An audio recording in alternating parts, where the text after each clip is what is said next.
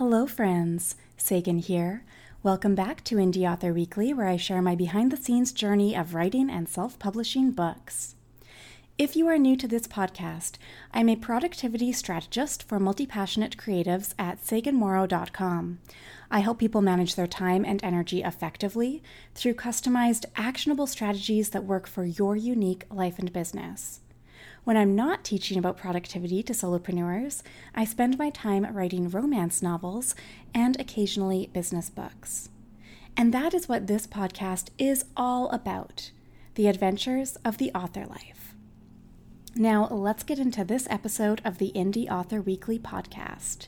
Today, we are going to have a little fun. I want to share with you the 5 things that go through every author's head when a friend says, "I'm reading your book." This is legit what happens every single time I find out that someone I know in real life is reading one of my Polyamorous Passions romance novels.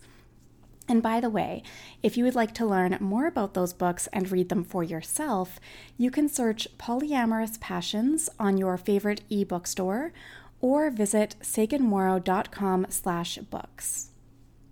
Okay. Here we go.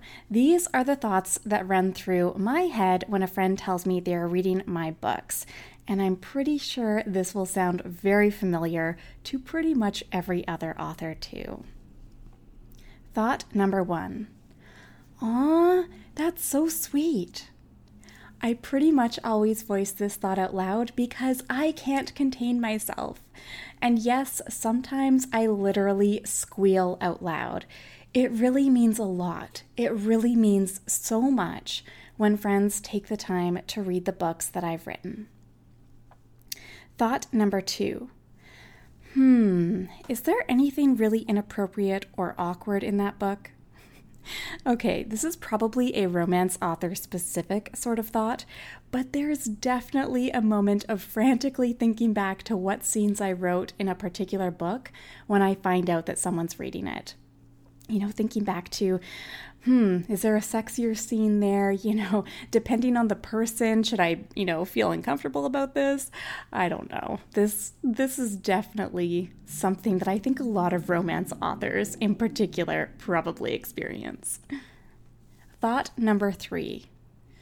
Ooh, should I be embarrassed? What if they hate my writing style or my story? Now, I'm willing to bet that the vast majority of authors, even the most experienced ones, have this moment of insecurity at some point or another.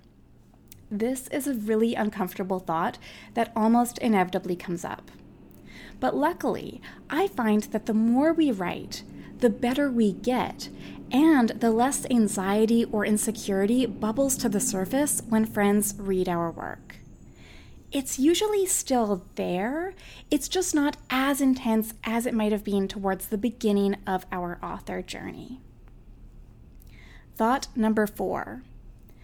Should I ask them what they thought of my book? It's really funny when friends just tell me, "I'm reading your book," but then they don't actually say anything else. You're kind of just standing there and thinking, okay, should I prompt them to give me feedback, or do they have absolutely nothing to say about it? What's going on here?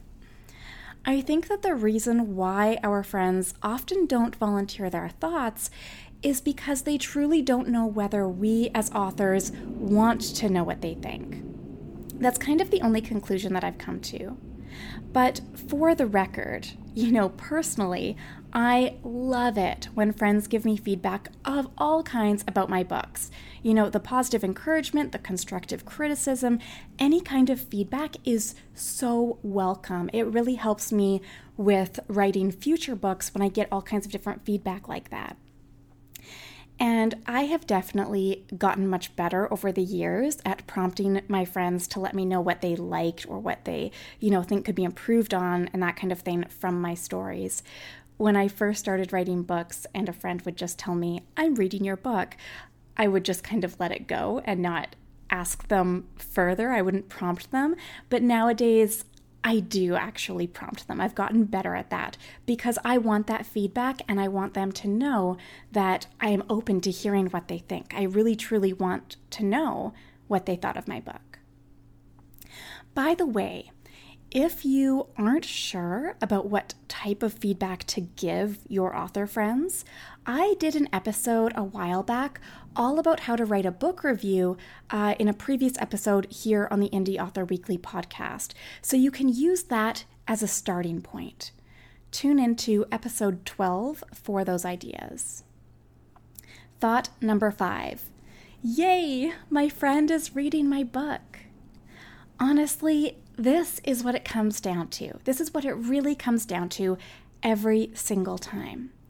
As much as some insecurities go speeding through your head every time a friend announces that they're reading your book, the main thought is all focused on the excitement and gratitude and happiness that a friend is reading it. As authors, we put our heart and soul into our work, so it is very touching when you invest the time, money, and energy to read our stories. Thank you so much. We appreciate it, even if we are sometimes, probably often, awkward as hell when you tell us that you're reading our books. And to follow that up, if you would like to read any of my books, that would be wonderful. I would love that, and I think you'll enjoy the stories. You can learn all about my polyamorous passions romance novels, as well as my business books at saganmorrow.com/books, or search Sagan Morrow or Polyamorous Passions at your favorite ebook store. Now, I would love to hear your thoughts on this. Connect with me on Twitter and Instagram at SaganLives to chat about it. And you can send me a message on either of those platforms if you have requests for future episode topics too. The more you tell me what you would like to see more of on this podcast, the better I can accommodate that. You can also submit your questions or topic ideas anonymously at saganmorrow.com/question. If you enjoyed this episode, please take 2 minutes to share this podcast on social media and subscribe and rate it on Apple Podcasts. Anytime you share it or leave a rating or a review, it helps more listeners find the Indie Author Weekly podcast, so every bit counts. I really appreciate your support. By the way, you can access complete word-for-word transcripts of this episode and all past episodes, plus sample chapters of my books and a few other bonuses and goodies on the secret version of this podcast. Get access to all of that at saganmorrow.com/secretpodcast. Thank you so much for tuning in to the Indie Author Weekly podcast, and I will see you in the next episode.